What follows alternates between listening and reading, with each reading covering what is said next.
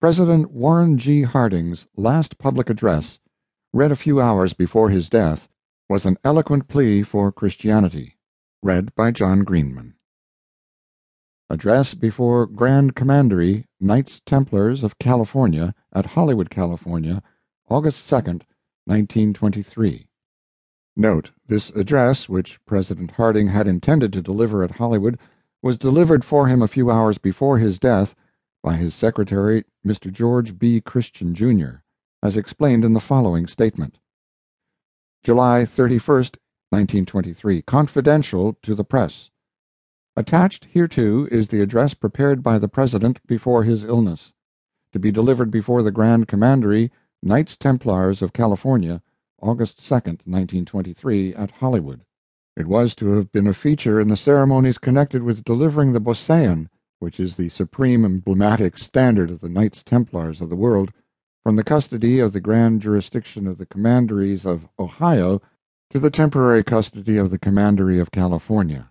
The President's home commandery at Marion, Ohio, was to have made the formal delivery of the Beauseant, the President acting as its spokesman. His illness making his participation impossible, the President desired that his secretary, Hon. George B. Christian, Jr., who is also a member of the Marion Commandery, should represent the President and read the address the President had expected to make. Accordingly, the address is released for publication immediately upon its delivery by Mr. Christian, which is expected to be about 4 p.m., August 2nd, at Hollywood. Sir Knights and Brothers, I am deeply sensible of the honor implied in my selection as the medium for the transfer of this sacred banner from the custody of the grand jurisdiction of the Commanderies of Ohio to the temporary keeping of the Knights of California. I am especially gratified that this designation has been made by my own home commandery, composed of brother knights with whom I have lived in more or less intimate neighborly association throughout the greater part of my life. It was a beautiful idea which brought about the reproduction of the banner, under which the Knights of the Holy Grail went forth to battle to the death with the Saracens for the restoration of the Holy Land and its shrines to Christian hands, and to send it on a pilgrimage to the temples of the latter-day Christian knights to reawaken or reanimate their faith and devotion. The reproduced Beauseant will not encounter the storms, the fanaticism, and the romances of knighthood which attended the original banner, but I trust its journeys will encounter no less of conscience and no less of noble purpose. Not unto us, O Lord, not unto us.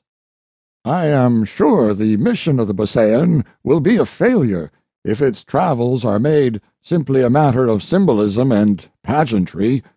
It bears emblazoned upon it the supplication, quote, "Not unto us, O Lord, not unto us, but unto thy name be the glory." Unquote. We should glorify the holy name, not by words, not by praise, not by displays at arms, but by deeds and service in behalf of human brotherhood. Christ, the great exemplar of our order, repeatedly urged this truth upon his hearers.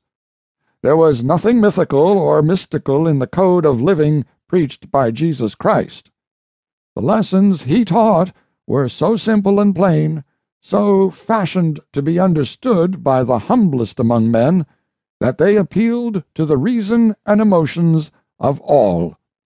His words to the fishermen bore conviction to the learned men of the Roman bench. All of his teachings were based upon the broad ground of fraternalism and justice and understanding, from which flows always peace. Quote, "A new commandment I give unto you, that ye love one another." Unquote.